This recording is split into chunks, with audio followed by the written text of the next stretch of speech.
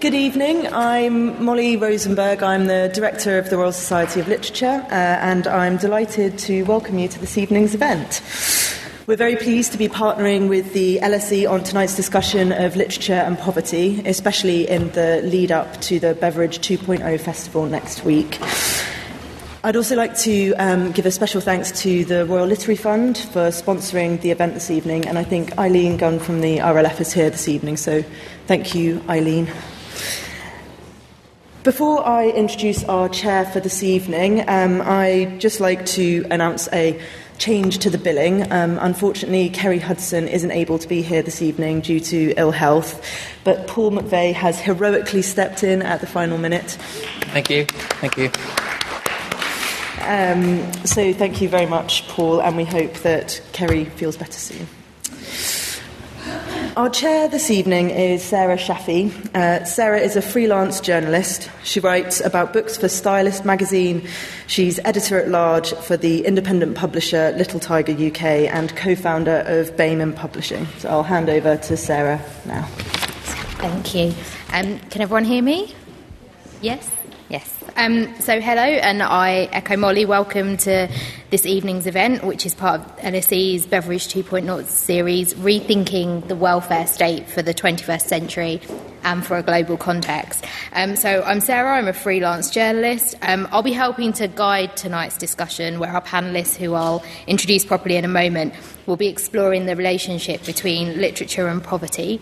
If you are tweeting, the hashtag is LSE Beveridge. I would ask you to please put your phones on silent, and the event is being recorded, and we hope that there'll be a podcast made available, hopefully if there aren't any technical difficulties. And there will be, I always like to warn people at the beginning, there will be a chance for audience questions for the last half hour or so please do get your thinking caps on. So now on to our panellists. First up, we have Kit de Wilde. She was born in Birmingham to an Irish mother who was a foster carer and a Caribbean father.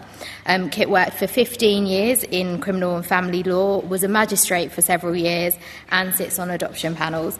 She used to advise social services on the care of foster children and has written training manuals on adoption and foster care. And her writing has received numerous awards, including for her first novel, My Name is Leon, which you will hear a bit from later. Her second novel, The Trick to Time, is out next month, so do run out to your local bookshop for that one. Next up is our hero, Paul McVeigh, as he was described earlier. Who was born in Belfast. He began his career as a playwright before moving to London, where he wrote comedy shows which were performed at the Edinburgh Festival and on the West End. Moving into prose, his short stories have been published in anthologies and literary journals and read on the radio. He co-founded the London Short Story Festival and is Associate Director at Word Factory, and his debut novel, The Good Son, won the Polari Prize and the Macquarie Literary Award. And last but not least is Aaron Reeves, Associate Professorial... that's a tongue twister of a word. Let me try that again. Associate Professorial Research Fellow in the International Inequalities Institute at the LSE. His research is focused on understanding the causes and consequences of social, economic and cultural inequality across countries. He is a sociologist with interest in public health, culture and political economy, examining inequality through a number of different lenses and using a variety of methods. So welcome to all of you. So the first thing that I wanted to do in an event titled Can Literature Solve Poverty was to define what we mean by literature. What are we talking about when we talk about literature? So Kit, what for you does literature mean? I think in the context of this discussion you're probably talking about printed fiction, the canon and beyond the canon, contemporary literature. Of course, literature is, it's a much wider thing if you're a working class person, because you will read graphic novels or comics or newspapers. But I think in the context that we're talking about... Excuse me, I can't hear a word. Oh, sorry. I think the context that you're talking about is you're talking about fiction. You're talking about not literary fiction, but books that are available, either the canon or contemporary literature. But of course, literature is truly more than that. It's graphic novels, comics, newspapers. But I think if you're talking about literature, in this context, it's fiction. Mm-hmm. Okay. I thought it was interesting you said that it's more than literary fiction, because I think sometimes when we say the word literature, I think the connotation is that we are talking about literary fiction, highbrow fiction. I wondered if either of you wanted to kind of chime in on that. Well, yeah, I mean, I know when I was a boy, when you read books, you didn't consider it literature. It was only later in life that it was. And when I heard the term literature, that it was, for me, it really was something. It was just something to study. What are you going to study? You're going to study literature, rather than it really feeling that was any ownership over books for me, And so it's quite interesting how certain authors then, in my mind, straddle commercially and what is conceived as kind of, prize-winning literature, And I think it's quite an interesting debate around what does actually make something literature-worthy, prize-worthy, for example. And it's quite often those categories when it comes to prizes, reviewers, that they label a book. I mean, my book has won literary prizes, but I don't consider it to be, literature in a sense. I just think it's a book that's written for people to read and for working-class people to read. It's about them, but I hope that it's open enough to include themes that are human, so that they connect with other people on that level. So I do think it's something that we impose on to categorise them, because we're not comfortable with things not being in boxes or without a label on it. Mm-hmm. And Aaron, what about you? So in your research, do you talk to people about literature, or do you talk to people about books, or do you talk more widely in terms of the arts? Most of the work that I've done uses some of the data that's been collected around cultural participation more broadly. And almost always the types of books that are included are things from the canon. So when the kind of Department for Culture, Media and Sport kind of ask questions of people about their participation in certain cultural activities, the things that they're interested in are these types of things. And I think what's happening, at least in the social sciences, is really a shift around what types of participation count in terms of our cultural engagement, what types of narratives, what types of stories count as participation in that type of literary form.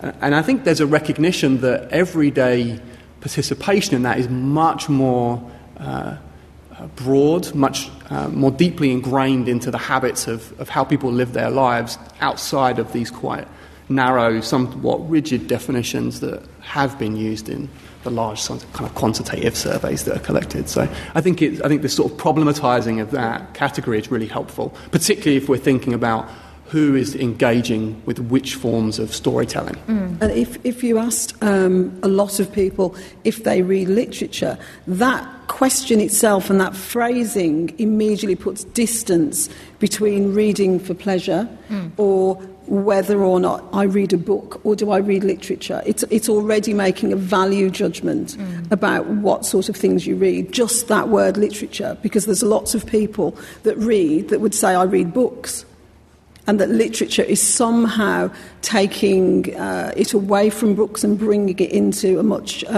narrower band of reading. In other words, we're talking about literary fiction or we're talking about the canon, and that's different to saying do you read books.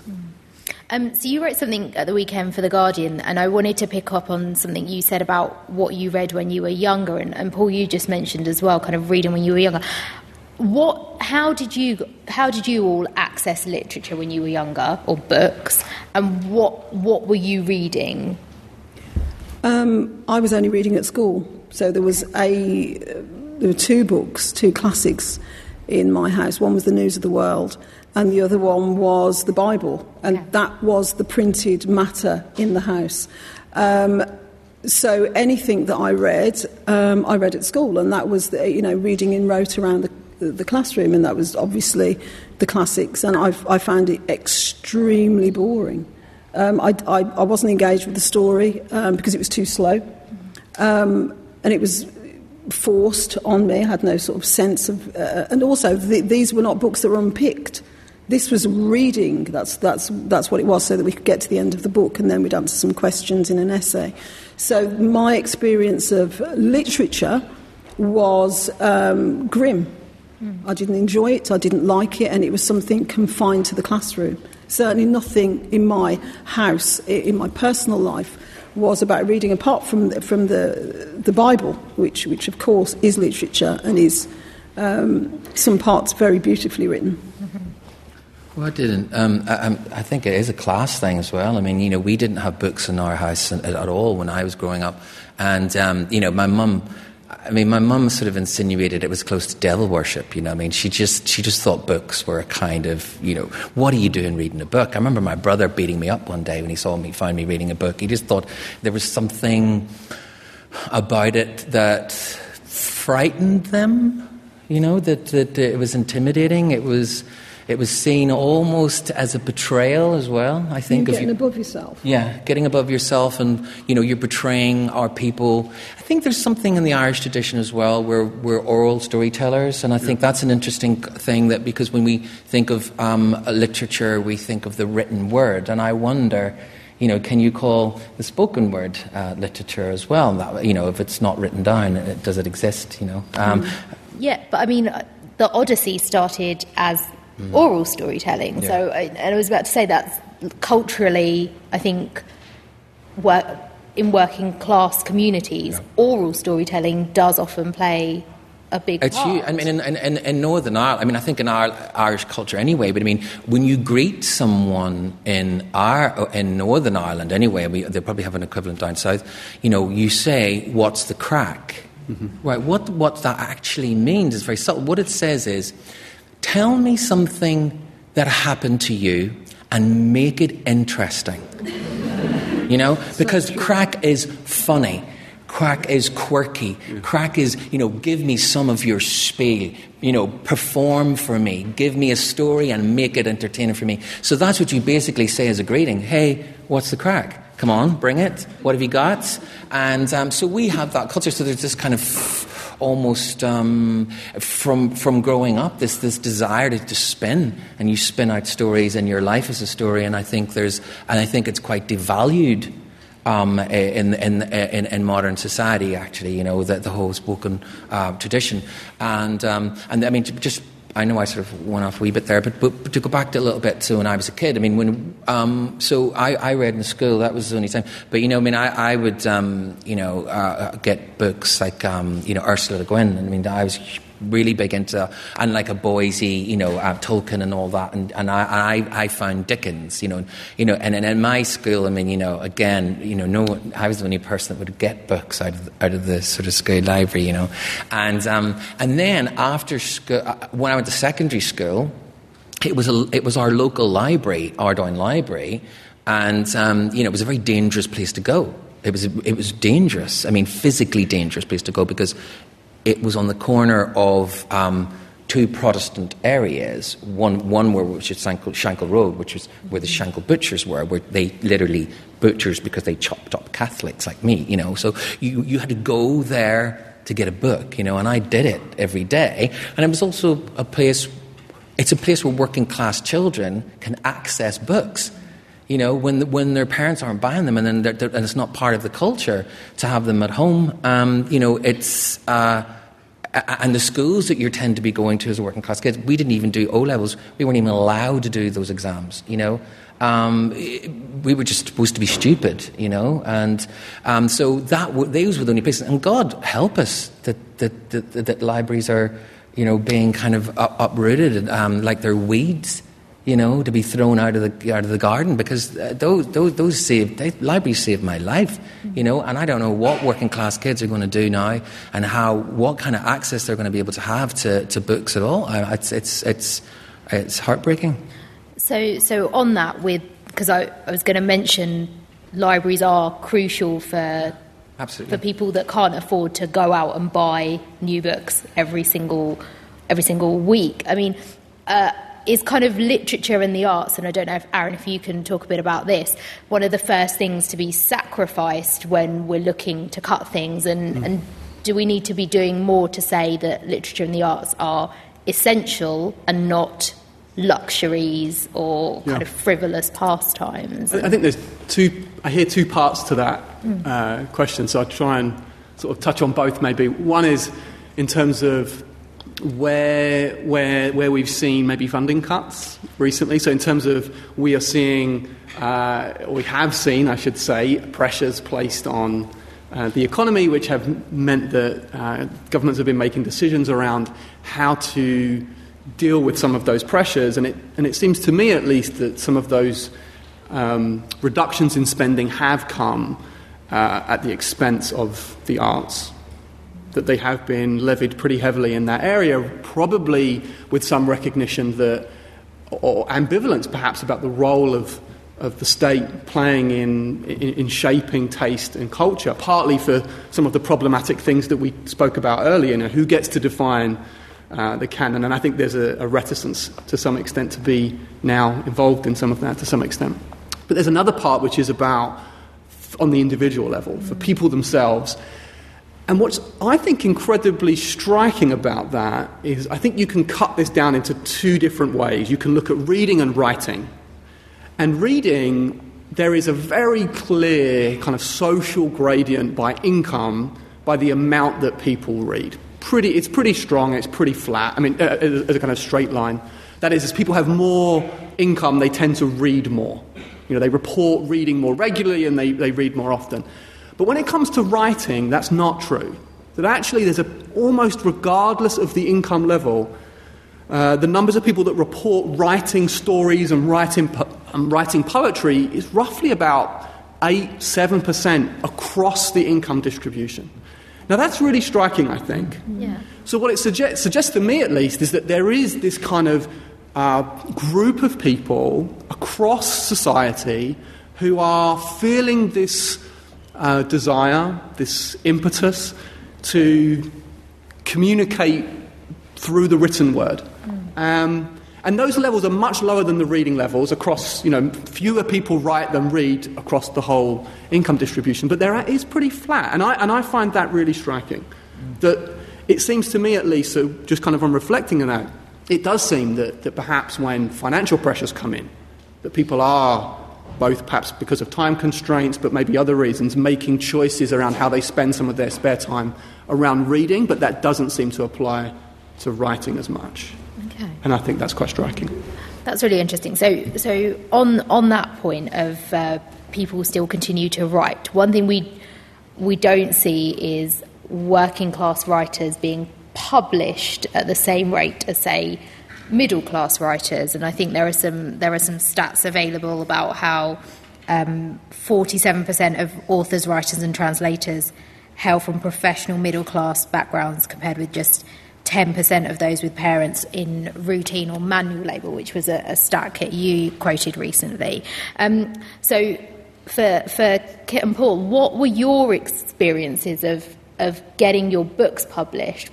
Do you think you had different experiences to somebody, of a similar age and other things, but just from a middle class background? I had a relatively easy route to publication, so I don't think I'm typical of a lot of working class writers. What I did find, and what I do find, is that working class writers that I speak to talk particularly about some of the content of their book, not chiming with the people in the industry. So my book did, for whatever reason, and the people I spoke to in the industry understood the book and understood what I was saying. But what I hear over and over again, and I speak to a lot of working class writers, is that particularly if they're talking about their story or their experience or a very working class experience, is that it's not finding agents, it's not finding people within the industry that recognise that as a valid story.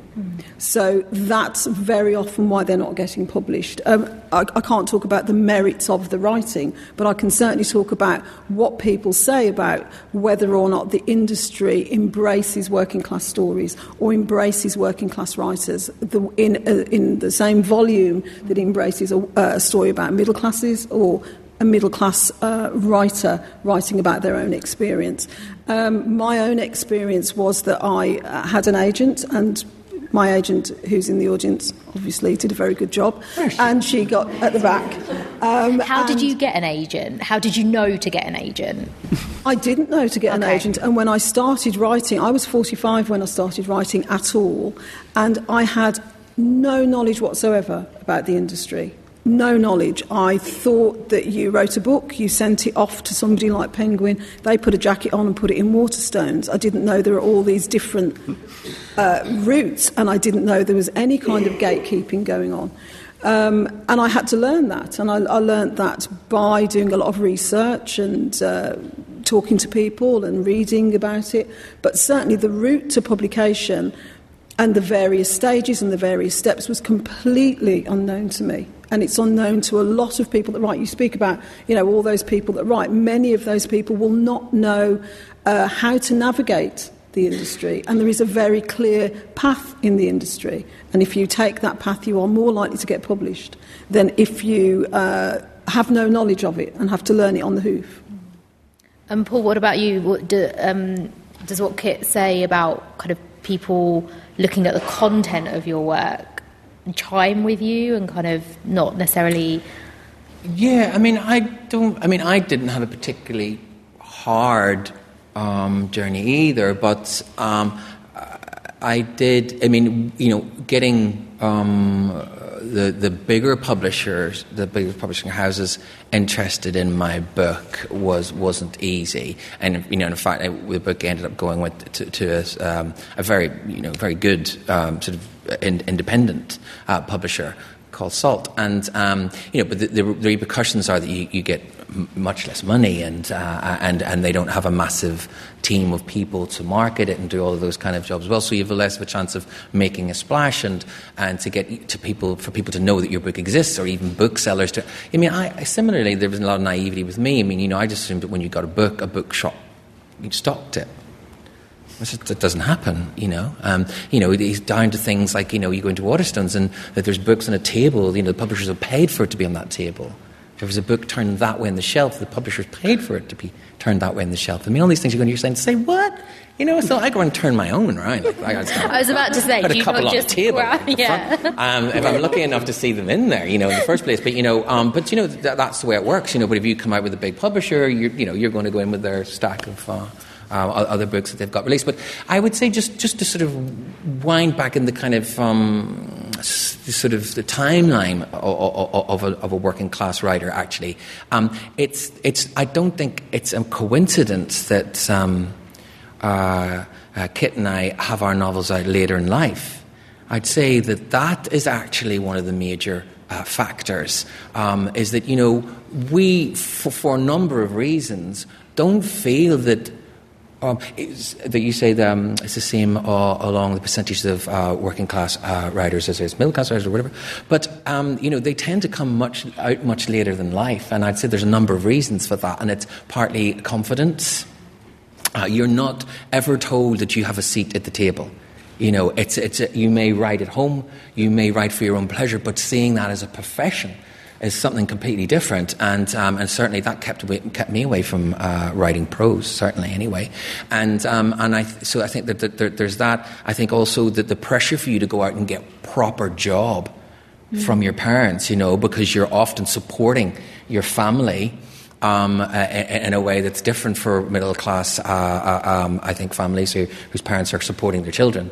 It's quite often not the case. You're expected to come out and help support your parents and your larger family buddies. Tend to have larger families. You tend to have there's so many poor education. All of those other things are affecting you long before you ever get to the point you think you'll ever dare to dream. Yeah. To put that book out and say, I am worthy of you reading this because I have any kind of agency in the world, never mind in the world of literature, which is, seen as elitist. Just one of the areas of our society that's seen that way. I mean, you mentioned the pressure to earn. So in 2013, which I think are the last kind of stats available, the Authors Licensing and Collecting Society found that the average author salary was £11,000 a year. So, I mean, I guess that's not a viable career option for people from working class families when you take all the other parts of their life into context. It's another reason you may not start writing until you're older, because there's much more pressure on you when you're trying to establish your home and everything. And it may be that also, as Paul says, there is this sense, if you're a writer, that time's running out and you just think, I've got to do it now, I've got to take it seriously. But that does not mean that you're going to be able, and this is across the board, this is not just talking about working class writers, across the board, that's the average salary. But it just means that if that's your only income, you'll go, it can't be your only income, you've got to go and do something else. And that's obviously going to have a disproportionate effect on a working class writer, because there is no safety net. There is no, you still may be paying a mortgage, you may be paying rent, you're probably paying rent. And like you say, supporting other areas of your family. So it's a very difficult thing when you want to be a writer and you realise that it's unlikely that that's going to be your only job. Can I just? No, go. So one of the pieces of work that I've been involved in recently has been we managed to get access to the entire catalogue of who's who, this kind of dictionary of influential people in British society. And what we can do is track these people by the schools that they went to. And so what I kind of looked at, I did this just for coming to today, so I wanted to kind of share it because I think it's fascinating, at least to me. So we can look at, for instance, 9 schools. The Clarendon schools, so Eton, Rugby, Harrow, Winchester, these big schools. And when we look at the people that report being a novelist or a poet in Who's Who as the reason that they're in that book, almost 12% of the people in Who's Who that are novelists report going to one of those schools. Now, just to realise how staggering that is, these schools educate less than about 0.5% of the British population, and yet 12% of them are managing to become novelists and poets. 50% of them went to private schools. 44% of them went to Oxbridge. I mean, this is a really staggering level of a staggering level of disadvantage that gets reproduced in whose stories get told. Now, it's difficult to parse why this happens, but certainly the ones that get recognised in this volume almost invariably come from very middle-class backgrounds. And so somewhere along the line, these working-class writers are being filtered out. Well, I wonder if what Paul said about not realising that he could have a seat at the table because those people have a seat at the table, and then people, at those schools see that, and the circle kind of just continues. And it's the same for editors. So when you look at writers and then the editors, these percentages are almost exactly matched for editors too. I was going to say that writing is only half of the story, because anybody can write, but who gets published it's not up to me and Paul if we get published or not. That's up to a completely different set of people. The publishing industry made up of editors and agents and lots of other people.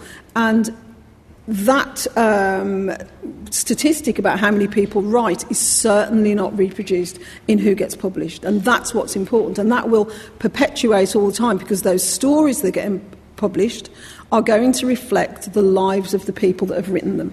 So everything I write is influenced and informed by my own life experience, which certainly hasn't been Eton. And so it informs who reads it and who likes it and who's attracted by the content and attracted by the references.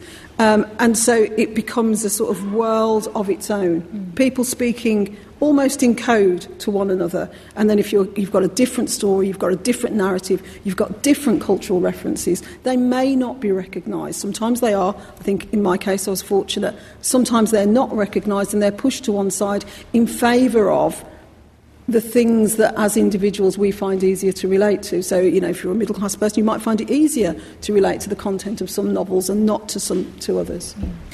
So I'd like to pick up on that point a little more, but I wonder if we could hear a bit from both of your books first. So Kit, if you want to... Do you want me to go and stand up there? It is however you are comfortable. I'll stand up there. Then I won't crouch forward. Oh, well done, yeah. So I'm going... Yeah. Okay, good. I'm going to read a chapter where this little boy, Leon, has woken up in a foster home. It's the first time he's been in this house. And what you need to know for the purposes of this chapter is that the zebra is a social worker.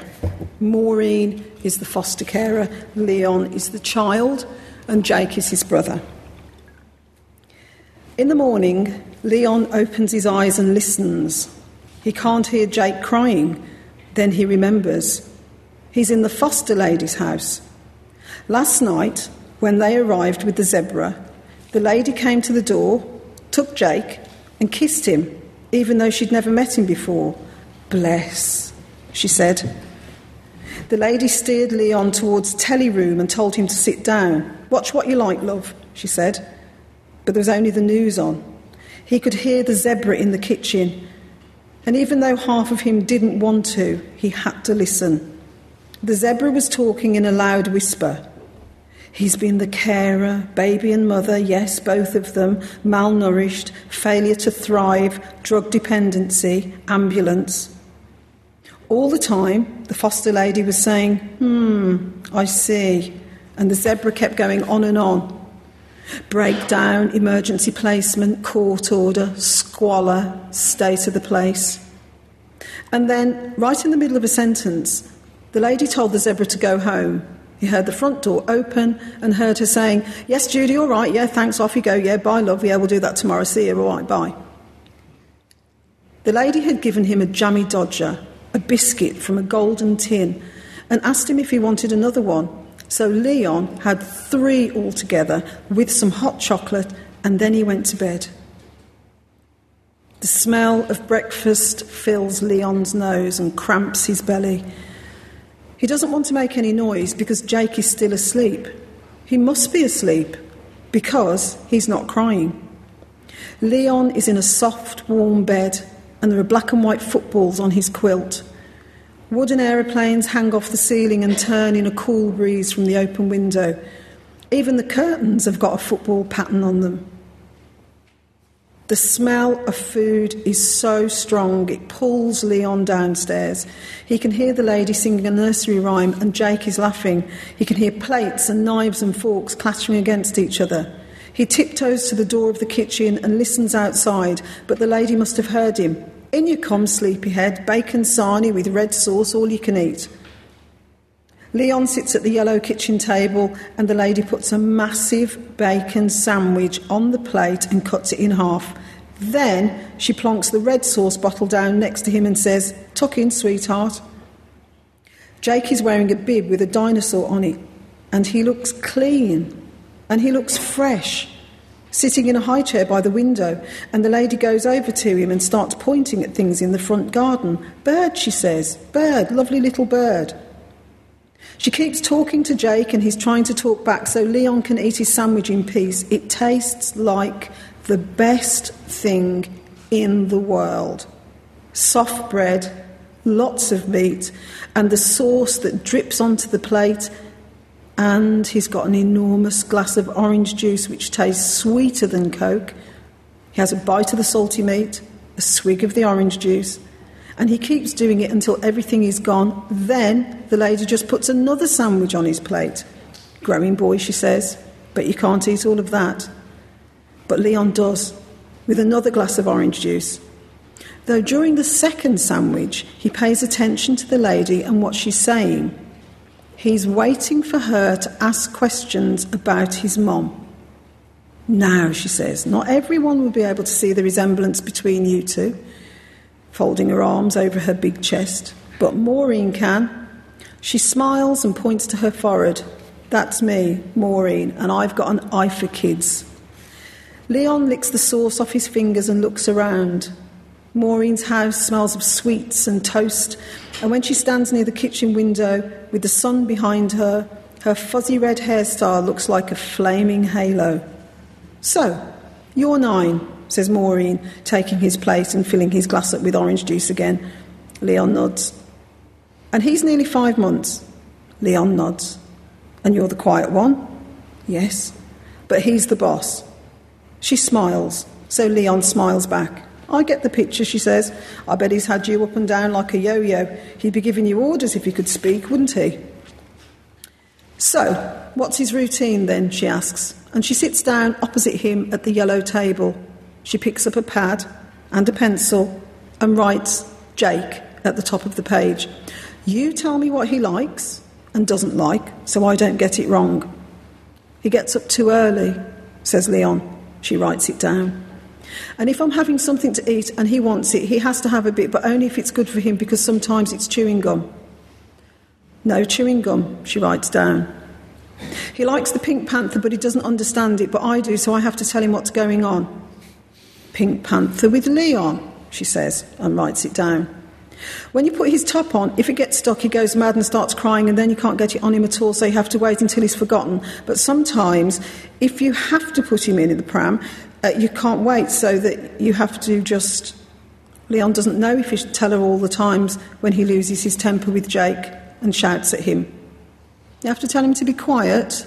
"Yes," says Leon. "I get the picture," she says, and she writes down pest. Leon tells her everything. How if you want Jake to go asleep, you have to keep stroking his head or the side of his cheek. How Jake puts everything in his mouth and you have to keep both your eyes on him all the time. And eventually, when Maureen has 2 pages of writing, she sits back in her chair. "Thanks, love. You've been really helpful. I might ask you 1 or 2 things as we go along, but I think I've got the basics. Now, what I'd like you to do is leave me to see if I can manage with his nibs while you go off and have a bath." She takes Jake out of his high chair and kisses him again. What a pair of eyes. She turns Jake round so Leon can see his face. He wants to say, "Thank you, Leon, love. Thank you for looking after me so well." That's what he'd say if he could speak.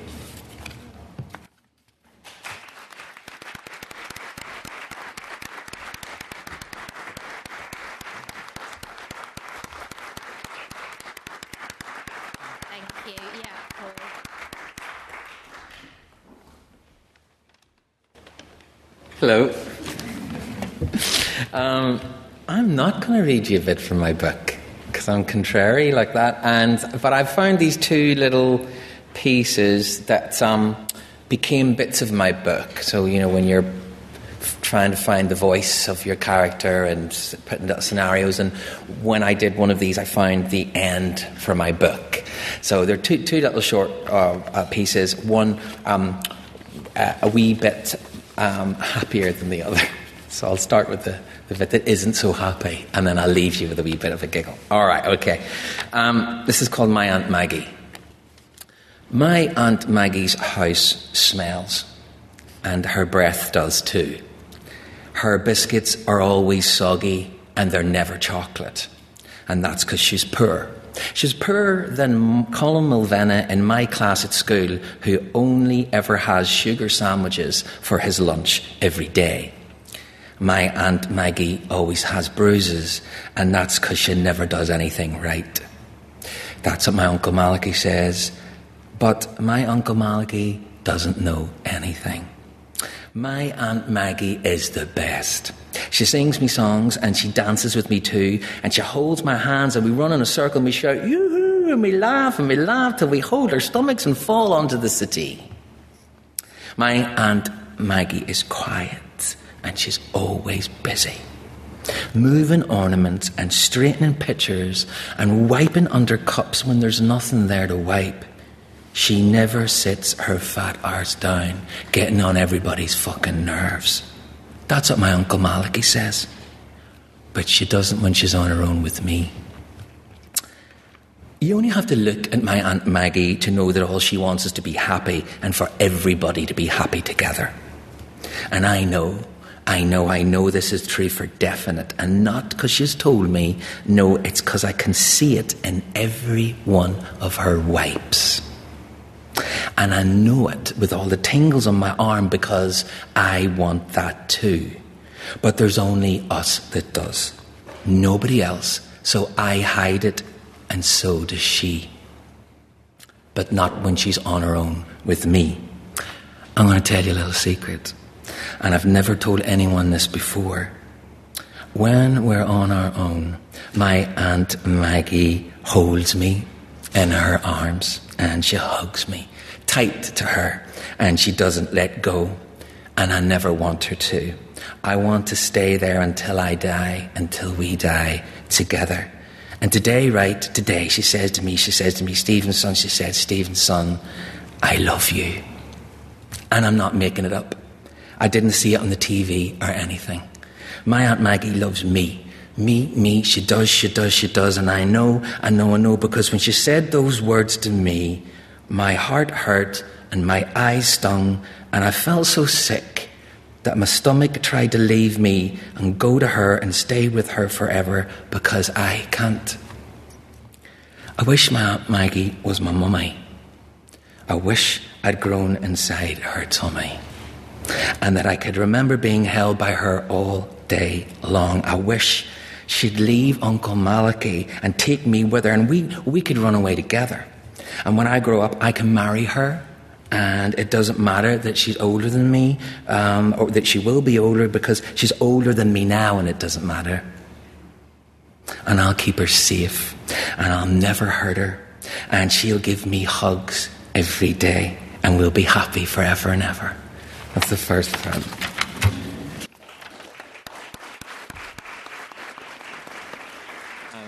This is a wee bit more cheerful. This one I decided to make the book a wee bit funnier. Because you can only take so much heartache, can't you? Okay, this is called...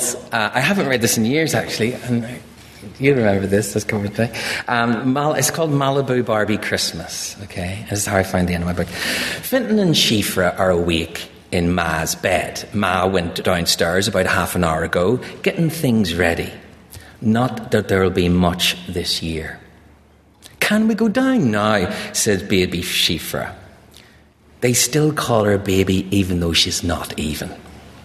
No, says Fintan, sure Mommy will be talking to Santa. He's got to drink his whiskey and feed Rudolph some mashed potatoes. I read in a book that he's supposed to get carrots, says Shifra. Was it one of those English books, says Fintan.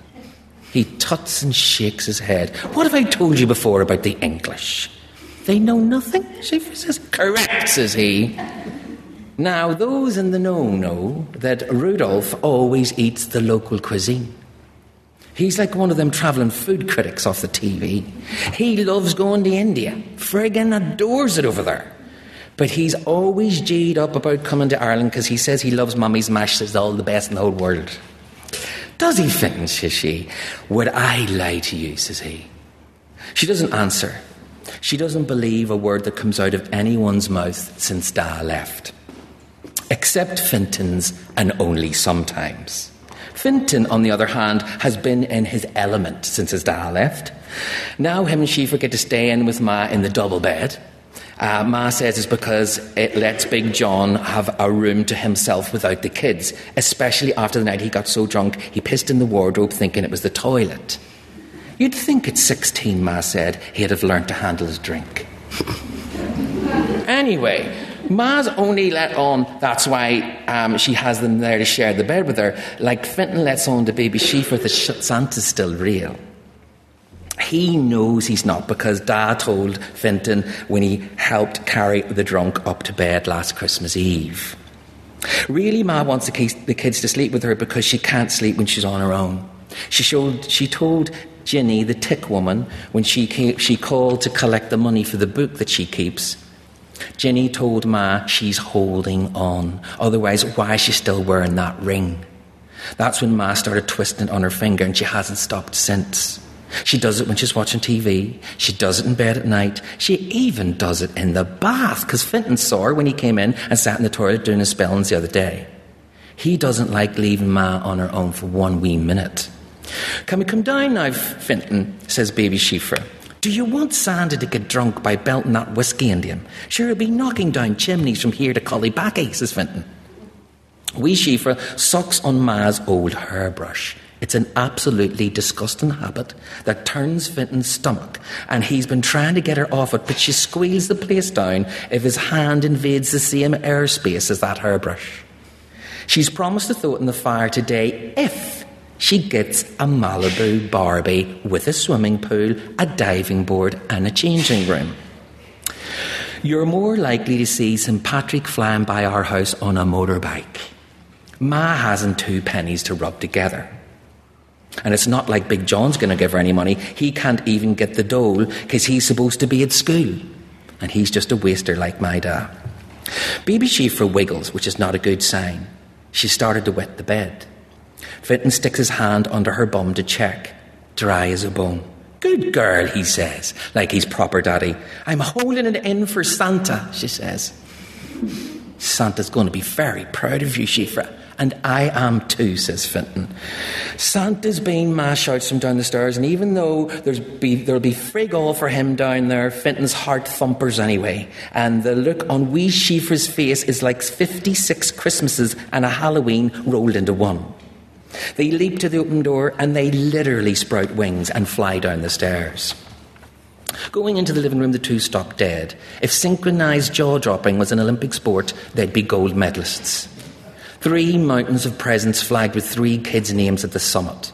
There's a moment's pause as Fintan squeezes wee Síofra's hand, then they both bomb it in like they were diving into Barbie's Malibu pool. Fintan couldn't even enjoy baby Síofra's happiness because there was just no more happiness left in the world for him to feel. Kill me now, God, thought Fintan. It's all downhill from here. And at that moment it occurred to him, he looked at his ma frowning in figure-it-outfulness. How could... And Big John falls in. Jesus, the scream of yous. Who's dead, says he. Then sees his mountain of presents and his eyes pop out like a cartoon coyote's. Sweet mother of Jesus. Did you win the lottery? He says, picking up his iPad. He gets lost in plugging and tapping. The 4 Beamers. That's the McGuinness family right now. Fintan looks at his ma. Her smile isn't in her eyes. He watches her twist her ring, then sees there is no ring. She's twisting skin where a ring used to be.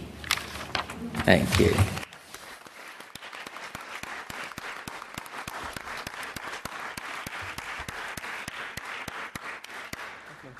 Thank you very much to both of you, and I'm very glad that the gatekeepers did not stop you and you both got published. But I wondered if you both, and Aaron, if you'll be able to chime in on this as well, if you think working class writers have a narrative around their work, if they're kind of publicised or marketed in a different way, or if editors are kind of not treating them differently, but if there's kind of certain things that perhaps wouldn't be done with, say, middle-class writers. Have you experienced that or known writers who have? Or? I've certainly heard that I said it in the article at the weekend, that there is a presumption that there is a working-class story that is allowed to be told, and that is, rags to riches, pull yourself up by the bootstraps, or Grim Tower Block in Doncaster, or whatever. There's certain stories that are expected to come from working class writers, and even then they may be filtered through a middle class lens. What we hope as working class writers is that we can write anything. The way middle class writers can write anything. If we want to write science fiction, if we want to write historical fiction, whatever we want to write, we should be able to inhabit a space that is not our own story, constantly explored and constantly put out there as though that's the only thing that we have to say. Obviously, if we're writers, we imagine, and sometimes we will imagine way beyond our own story and our own narrative. And that's what we, as working class writers, want to do. We want to have the same freedom of expression as artists as any other writer does. Well, I think, just to come at a slightly different direction, but I feel a responsibility to write working class voices and tell working class stories. I feel that, in a world where, you can only have one working class writer at a time, or, one black writer at a time. Or when I worked in comedy, 20 odd years ago, you could only have one funny woman at a time and one black comedian at a time, and you just couldn't have anyone else. And one of the reviews from my book spent half of the review saying, but this is just like this other book I read about a poor kid in Ireland.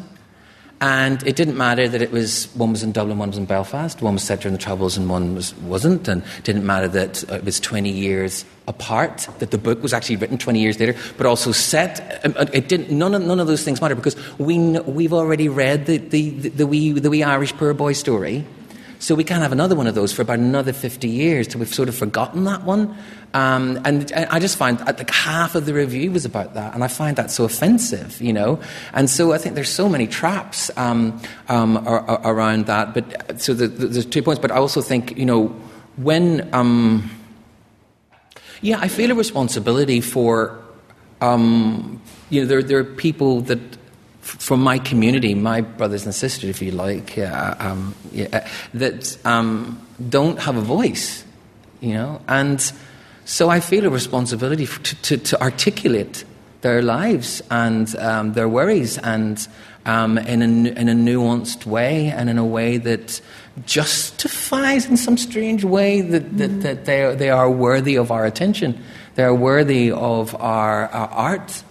And to try and sort of break down some of those preconceptions about, the ugliness of working class life, for example, and the dreariness of it, and on all of those things, and to celebrate the laughter and the love and the sort of raw living and humanity that goes on when you're in those environments, and so I feel a responsibility around that, and that leads me to those topics and subject matters. I don't know if I can really comment as eloquently on this particular topic, but I do think that if we accept that people who have a particular set of experiences in their life will approach the world in slightly different ways, and the way that they view the world will be different regardless of the issue that we're talking about, then I think those voices matter regardless of where they come from. And it occurs to me that when we're dealing with particular problems that we are in our society and others around the world, that we're in need of some fresh voices, that we're in need of some new perspectives to some of the challenges that we have, and it might be that some of those people that we really need to hear from right now are people who have had sometimes difficult economic experiences when they were growing up. Sometimes they weren't so difficult, but they still fall within this remit of living within working class communities. And so for me, I think there's real value in just opening up the space that we have particular perspectives on all of the things that matter to all of us. How do we go about opening those spaces up? Is it that you mentioned earlier that people are writing regardless of kind of class, but they're not getting published. Is it that we need to change the gatekeepers? Is it that we need to elevate the voices we already have to kind of, show kids from working class backgrounds, authors from working class backgrounds, so they can aspire and know that they have, as you said earlier, a seat at the table? What kind of, is there one thing that each of you would kind of recommend or like to see? Can I jump in just before we get to that to make a sort of another point that I think stresses the need for that, which is that things aren't necessarily getting better on this. And I think there's an assumption that we're making some progress. That isn't necessarily true. So if we look at kids that were born in the 1950s and compare them to kids that were born in the 1970s, the likelihood of them ending up as writers hasn't got better if they come from working class backgrounds. In some genres, it's got much worse, like journalism. It's far, far worse than it used to be.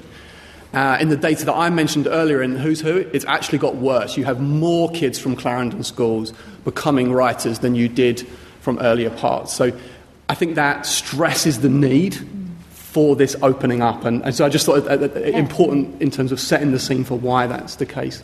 I have something to say on that as well, but I'll let you. I've talked too much already. From my perspective, and borne out by your statistics on who writes, it cannot be that more people need to write.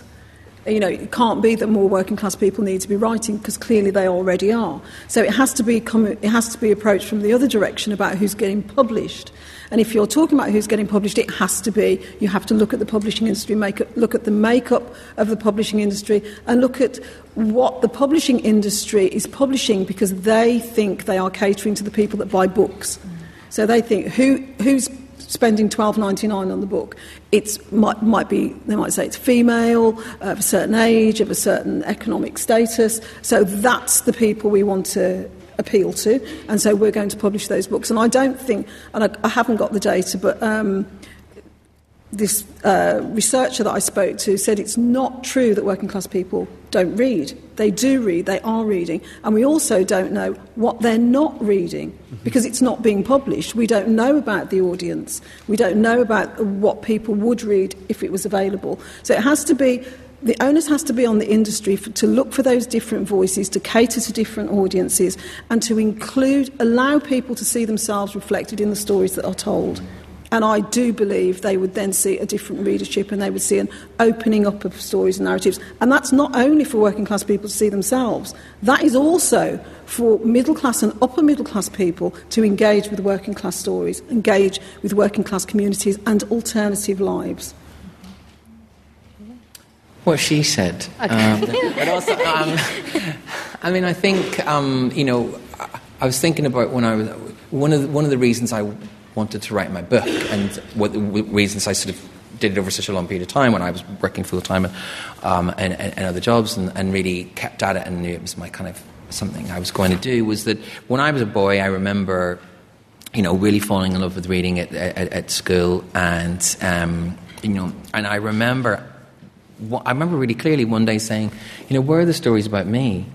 I remember that, and I remember thinking, none of these kids, are anything like me, and they live these very charmed lives, and all these nice people with no complicated family scenarios and things like that. I mean, I think there is more diversity now in children's books and things you can get, but I do think that the aspirational side comes from being, when you're younger, and that the fact that you can translate the fact your desire to be a writer and the fact that you are writing into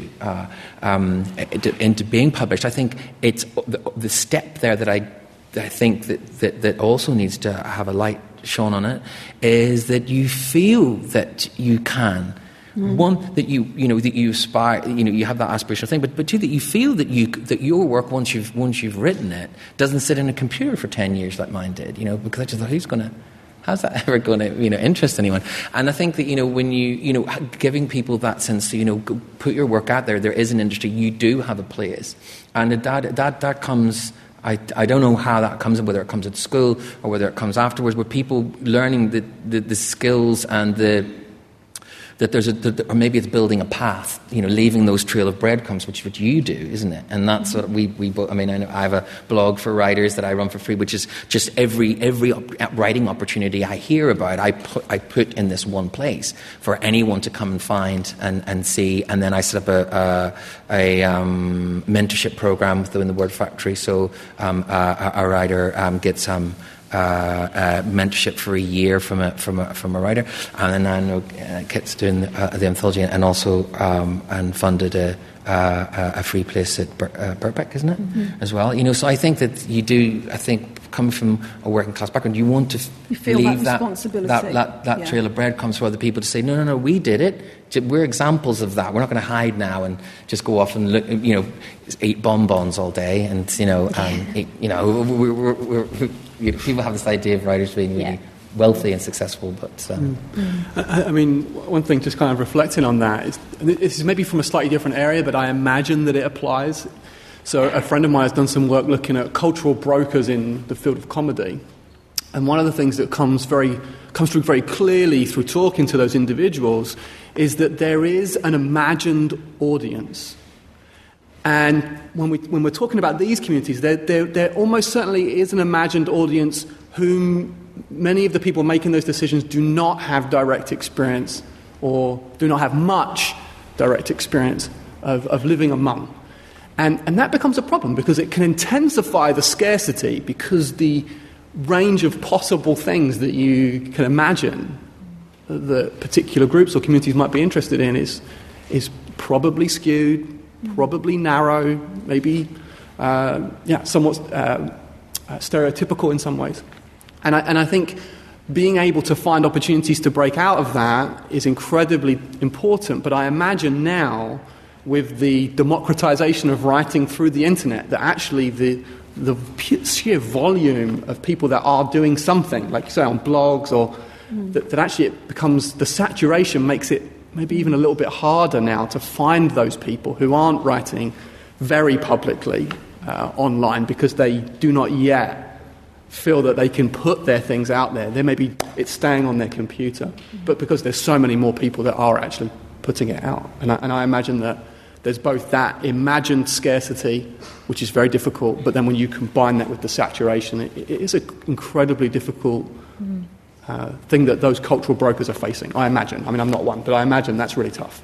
Okay. I'm conscious that we're running over a bit, so I do want to get to audience questions, but just kind of trying to bring it back round to the title of this talk. How can literature, how can books help working class people and help solve poverty? I know it's such a massive. I mean, we could be here for hours. It's such a massive question, but I feel like you want to say something. I can say something to this. I mean, it's obviously true that it's not going to solve it, right? I mean, on its own, that would be ridiculous, I think, to kind of say that. But I also think that it's silly to say that it doesn't have anything to do. So there's a book that came out recently, and it talked about, just following the financial crisis, a whole bunch of book groups emerged in the US that were reading The Grapes of Wrath. And what happened in these book groups, held in libraries and school halls, were that these were the places where debt organisations came. These were the places that, like, Citizens Advice Bureau or the equivalent would show up, and they would participate in these conversations. And we don't know what necessarily emerged out of that, but I do believe that books, these types of conversations, literature, can be a point around which certain activities can coalesce, that it can be perhaps a way of alleviating some of these pressures for some individuals, but in a very real and practical sense of actually just providing care and help to people that need it. And I think books can do that to some extent. I also think, I don't think literature can solve poverty at all, but what it possibly could solve would be poverty of experience and poverty of knowledge of other people, empathy. We all, this is not talking about middle-class people who I do not want to pathologise, we all remain in a bubble in some way. We talk to the people we talk to, we populate our world with our friends and the people we find comfort with and have experiences with. And I think one of the ways that we can break out of that, and we do break out of that, is reading books that are science fiction or do tell us about someone's life in Iran or in Spain or in the 12th century or whatever, and it gives us a different experience of the world. And I think if we had a more democratic publishing process, if publishing was made available to a wider group of people, we could read about other lives and then have more empathy and have less division in the world and have a much more nuanced understanding of different cultures. I'm talking about class culture and different ways of living, different experiences. Great Britain has never been more fractionated, more, the world, in fact. People at each other's throats and not engaging in dialogue that is anything like helpful in a lot of instances.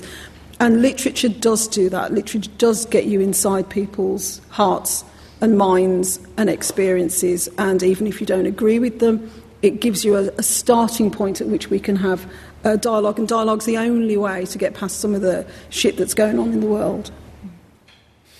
It is a really hard question, but I definitely, so you should be. I think that there's definitely something in aspiration. I mean, reading made me aspirational. First of all, there are lives outside of mine. There are other people who have come before me, worse off than me, who have made a life for themselves, even though they were trapped in poor education like I was, and not giving opportunities, that they got out of this situation and made good. And I think. I don't think you can underestimate that for a child, to know that those lives exist and that there are paths to follow. So I do think there's that, and I think also, knowing that and that you can fight for your place when there's so many people that will tell you you can't be this and you can't be that. And in school, we were treated like we were stupid. We were told we were stupid, And I think that when you're reading something, you think, no, hold on, I think like that, and hey, I'm smart enough to got that, and I got that story, and you kind of think, you know what? And then there's this guy, he fought against all of these things, and he made, I'm going to. So it gives you that kind of ideas about agency and power and your own personal strength, and I think that can help you better acquire the things that you want out of life. Lovely. Right, your turn. So we have a couple of roving microphones. One there and one at that side. Please wait for a microphone, and if you can introduce yourself by name. And I would stress, we've got about 20 minutes, and we're very lucky to have the panellists we do. So if we can make sure we ask questions rather than make long statements, I think everybody in the room would appreciate that. So, the person just here, and then if we can get a mic to this person in the middle in the green top, after you've asked your question. Yeah. Hi, good evening. Thank you very much. We are from the creative industry. We think if the literature could help increase sixth sensitivity of the humans for any level, at any level, then we can use creative skills like TV, film, music, anything else, to bring them up. The skills make different products for commercial side, then we can solve the poverty. We can give the jobs to the poorest people. Okay, thank you. The question here, yep. Hi. Yes, I'm a gatekeeper. I've been a commissioning editor for 15 years, and I'm now a literary agent for about 8 years. And I have worked with a lot of working class writers, and that's because I work a lot of the time with genre fiction.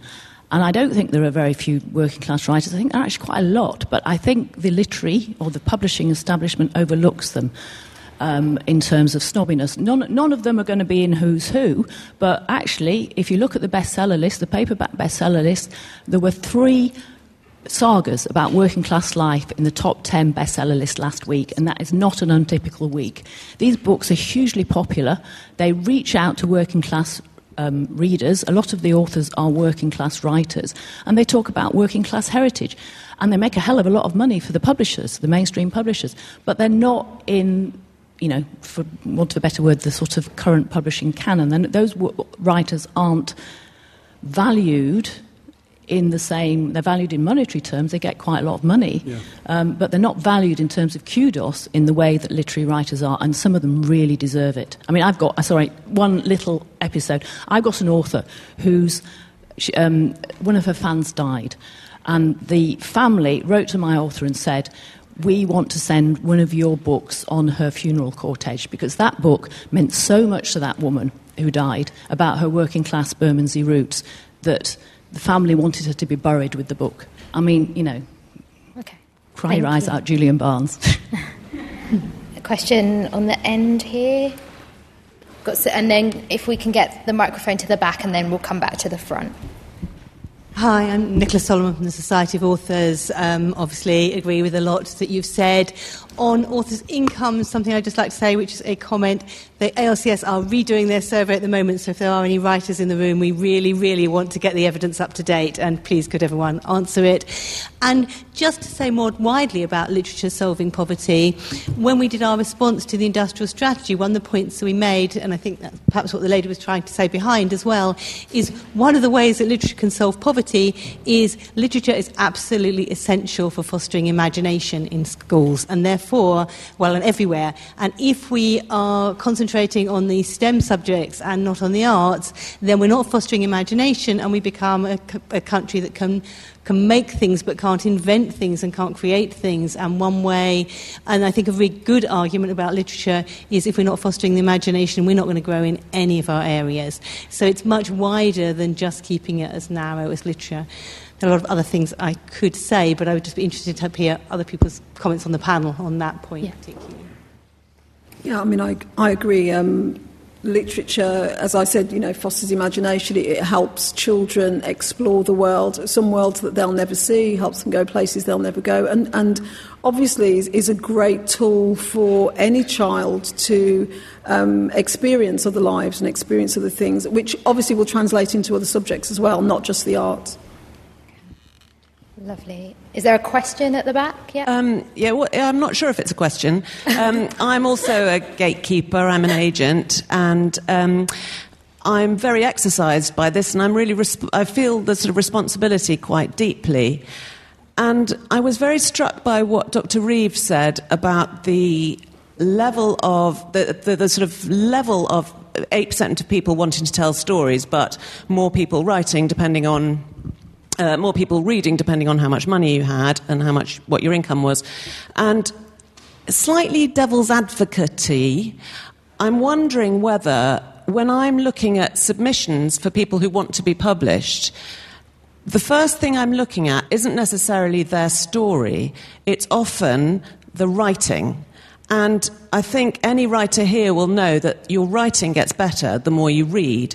And so it seems to me that it's about investment in, at the very, very earliest levels for children being encouraged to read and being encouraged to feel that reading is for them. Because without reading, I'm not sure whether your writing will get past certain hurdles that we kind of have to set up. I mean, Kit, you mentioned reading for pleasure, I think, right at the beginning, and at school you didn't read for pleasure. At all, no. And I don't know if that's true across working class households, and I'm talking about ancient information here when I talk about my own childhood, but I had none of my friends read. It just wasn't a thing in my, I wouldn't go as far as to say my culture, but amongst my friends there were no readers. And maybe, as Paul and I have talked about, maybe that's why you become, certainly in some working class communities, you become a writer when you're older, because you are reading more, or you have got time to read more, or you just get brave about what your interests are. But I think that's an interesting point about reading. There's definitely a correlation between the standard of writing and the amount that you read. That's absolutely true. Yeah, I'll just respond to a couple of the points, if that's okay. So I absolutely, I probably would agree. I don't think you could say anything about the standard at which those 8% across are writing at, but it's striking to me that they are, and are reporting themselves as doing that. And whether there's... I'd have to go back and look carefully at whether the people that claim to be writing are also those that read as frequently across the income distribution. I'd have to kind of parse that out. I think that's entirely plausible, and I'd be interested to sort of unpack that a little bit more. I mean, the issue about lots of people who are writing but in particular genres or areas, and I think that's a thought that I had as I was sort of thinking about tonight, whether that could be true. I haven't seen, and I don't have access to any data on that, but it doesn't surprise me, and it's great that there are. Yeah, exactly. I was going to say crime was well known. I sort of knew that there was some of that, but yeah, absolutely. So I think that points are really well taken and important. Thank you. Question at the front here. Right. If you can wait for a microphone, and we'll get you one, and then we'll go to that side, and then we'll come to this side for some questions. My name is Joseph Amemo. I'm a barrister by profession, but I've written a few books. I'm of the considered view that if more and more successful writers, like our friends here, wrote books in which the characters and the scenarios are such that... Can you just lift make the breakthrough. People who started poor ended doing well. Not only well, that encourage other people, but to also show that there's a possibility that even when you don't born with a silver spoon in your mouth, you can still make it. And I'm quite sure that if more and more writers, I'm quite sure there must be quite a few right here, if more and more did that, poverty can be fought, and if not completely overcome, at least partly overcome. Thank you very much indeed. Thank you. If we can go, yeah. Can I just say something about that? I mean, I think, in my book, it's over a summer, and so, the character doesn't become removed from the situation that he's in. He's still as poor at the end as he is at the beginning. But what happens is that he learns resilience, and he knows he's biding his time. He knows that he takes on all of society's pressures, and he says, I'm going to beat every single one of them, and I'm going to be smarter than all of them, and I bide in my time till I can get older and get successful and get out of this dynamic. So I think that's the same thing. I think it's that resilience for working class minds and spirits. Sorry, Paul. And if I could briefly say that is a story, that is a narrative from being working class, and we see told over and over again, particularly in the classics. If you look at Jane Eyre, Great Expectations, that is the familiar, that is the expected story. You used to be working class, something fantastic happened to you, you got some sort of thing from a great aunt that died, and now you are middle class, or you've been taken out of poverty, and that's fine. That's a narrative. It is not the only narrative that we need to hear from working class writers. Being working class is not something to be overcome. It is something to be celebrated and something to be enjoyed. And there's lots of great things about it. And if you want to get out of it, that's great. And there's lots of routes. But it is not the only story about being working class. And we see it told over and over and over again from the classics and still today. And it's not, I would say, that's great, that's a story. It's not the story about being working class. Okay, great. We've got quite a few hands up, so if we can keep the questions short and snappy. So there's a microphone over there, yep. Yeah, so I'm interested in talking about the relationship between race and class, because often when we talk about the working classes, we're talking about the white British working classes. And so we're talking about people being disadvantaged in terms of access to publishing, for example, where we know that there's a big issue with people of colour who haven't had historically much access to publishing. So I really want to ask, I suppose, Kit, about this distinction about talking about the working classes, people assuming you're talking perhaps about the white working classes, except you're not. So then that makes it a bit more complicated. And then the relationship between the struggles that people of colour have in terms of publishing. Yeah, I mean, there's compound disadvantage. So if you have the disadvantage of race and racism, and perhaps if you're disabled, and if you're working class, and if you're from the gay community, there's the intersectionality, which I know is a dirty word, but all those compound things that play against you if you are working class. And, we use the term working class. It's working classes. There is not a working class. There are working classes, there are working class groups, and that's by no means a homogenous group, and there's by no means the same politics or the same experiences or the same expectations from those groups.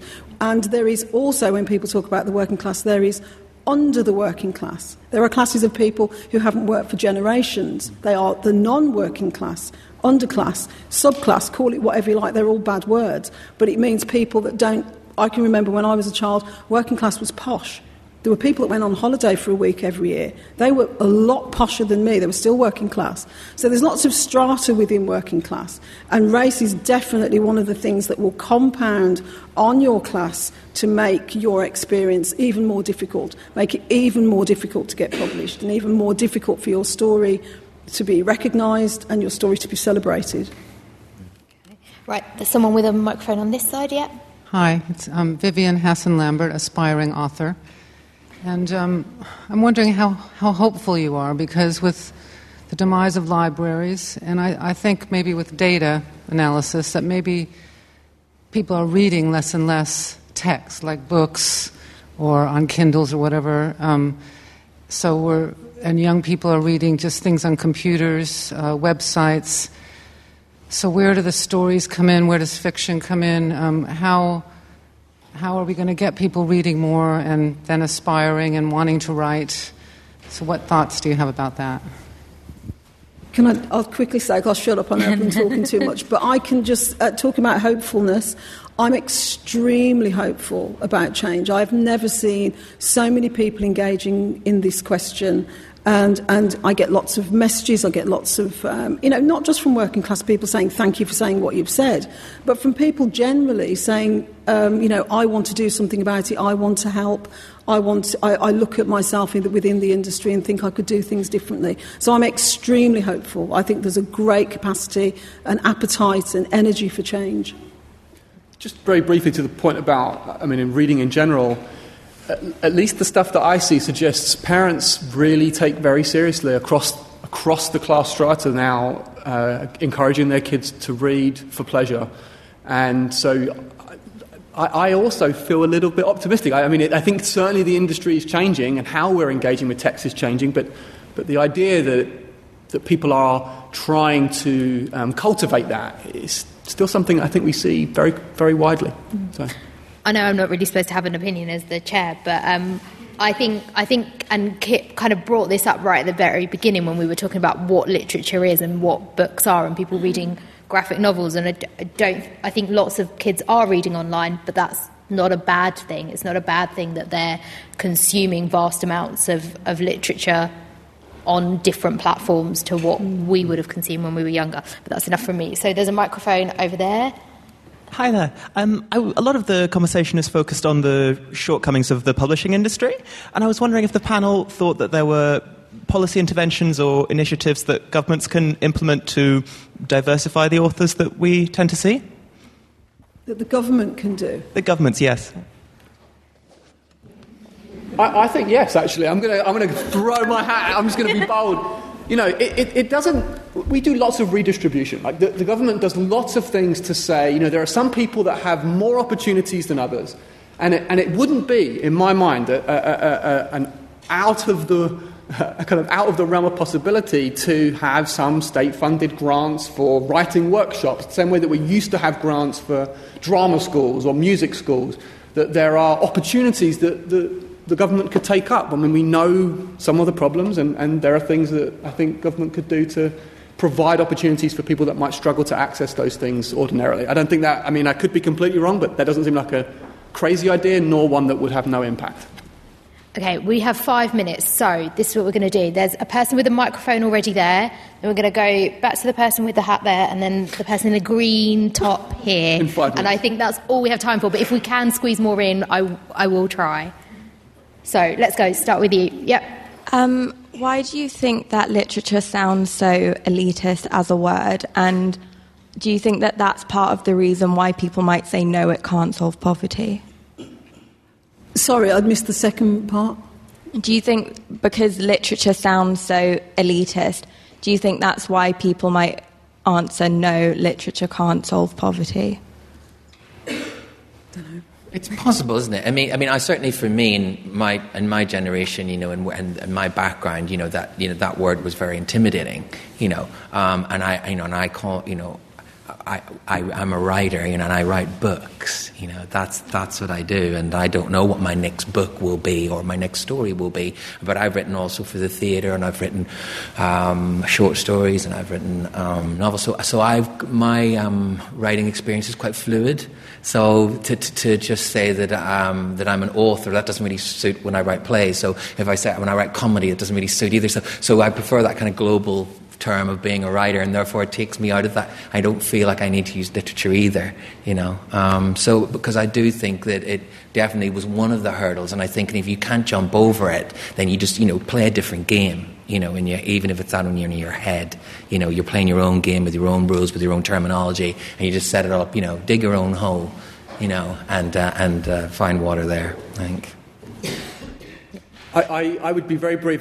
For me, it's actually, when I think about poverty, I think of things to do with finances. And as important as books are to me, if you were going to ask me which of those two problems I'd want to solve first, I want people to have enough money to eat and enough money to pay their rent.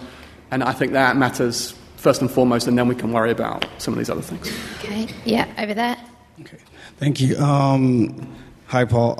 This question is perhaps just kind of chiming on what Paul said earlier about the idea of the spoken word element of that not really being given the credence as equally put on the same plateau as literature, especially for a particular group of colored young kids. I do a lot of work with young people, especially young people in gangs and in prisons. And the first book I ever read was a Tupac poetry book. And actually in that is some incredible gems and incredible ways of expressing self, especially from black masculinity perspective.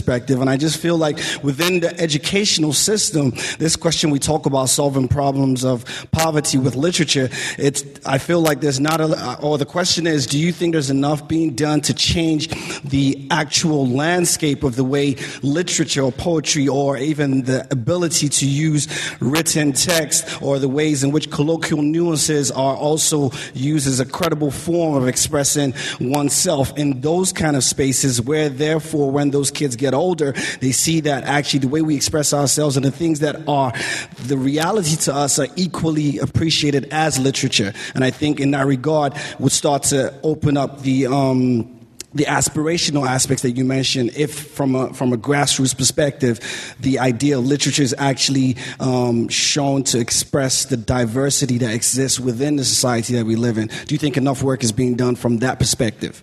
Well, I mean, first of all, I think you're absolutely right. And I think, so if there wasn't a question at the end there, I mean, I was just going to say yes until you said, is there enough being done? No. And I think there's always more that can be done. And it is a sense of value. I mean, I know someone touched earlier on as saying, if you're a working class voice,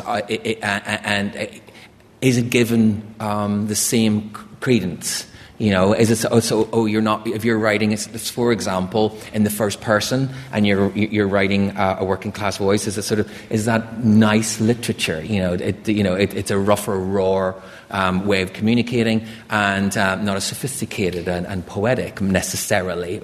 And I think that you also have those things, women have that, for example, if they write about emotions and stuff that goes on in their kitchen, then it's seen as a kind of non-literary experience and endeavour. Yet when a man writes exactly the same kind of day-to-day facts, he's seen as kind of this hugely amazing kind of a writer with great insight, and and that's a fact. And I think it's the same across the board. There are certain voices we value and some we don't. And class is one of those things. Race is one of those things. Voices that are not appreciated and celebrated. And I think that you're right. I think that that has to happen early on, but it also has to happen. Maybe perhaps some people don't like prizes and they don't like that whole culture, but it is one way of evening out things. If you say, we're going to consider for this prize, we're going to open it up to short stories, to spoken word, poetry. We're going to look at all of these areas and consider them as the same value as this novel. So I don't know. Great. Final question. Yes. Hi, thanks so much. A quick thing to say and a quick question. I was feeling a bit left out because, as you can hear in a minute from my voice, I'm not a working class girl. I'm a posh girl, and I grew up in a house which most of my tribe did with no books. I left school at 15, which we all did. We didn't have a library at school because we were far too posh to need to know how to read. And so what actually happened to us, we went to work at 17, and we did any old thing that we could find to do. The day when I got a job as at a publishing house at Jonathan Cape, I thought I'd died and gone to heaven. And the fact that I've gone on being a publisher and I'm an old lady and stopped now has seemed to me a miracle of how actually you can do it. I just wanted to say that because it's from a tribe which is dying out, thank goodness. But it was hard. The question is, I live in Leafy Primrose Hill. Leafy Primrose Hill is actually now an area of acute deprivation. I'm wondering, doing stuff I'm trying to do because people who live there now don't know about the acute deprivation, that I'm finding people from television come wanting to make programs about it. People turn up wanting to interview kids on the radio who've been knifed and all this stuff. Does anyone think of commissioning? I mean, when I was a publisher, I used to commission people to go and write books about stirring subjects. Now, this seems to me an appalling image of England at the moment. The Primrose Hill is in every fashion magazine as this charming place. Actually, there are people dying on the streets, and it's horrible. So is commissioning part of the possibility of closing this gap that this question's been about? It would be, I think, if people had a genuine interest in exploring some of those subjects and it didn't become poverty porn, where we hold up these other lives and say, ooh, you know, look how terrible they are, look what they eat, look what they wear to get married in, look how they go to school, look how fat they are, look how they hoard. And we do see representations of working class lives on telly, and that's normally what it ends up with. Looking down our noses, all of us collectively, at these other lives without looking at why and without looking at alleviating and very often with disrespect. So I think, yes, commission the programmes, but make sure we commission the programmes for the right reasons and they're made... Sorry? Fiction. That would be a joy. A joy, yes. Okay, so that is all we have time for. However, all three of our panellists are sticking around, so I'm sure they'll be happy to speak to you. So there are books for sale outside. If you want Kit and Paul to sign them, please purchase them outside and then come back in to get them signed. Thank you to all of you for your questions, but if you can join me in giving our wonderful panellists a round of applause. Thank you.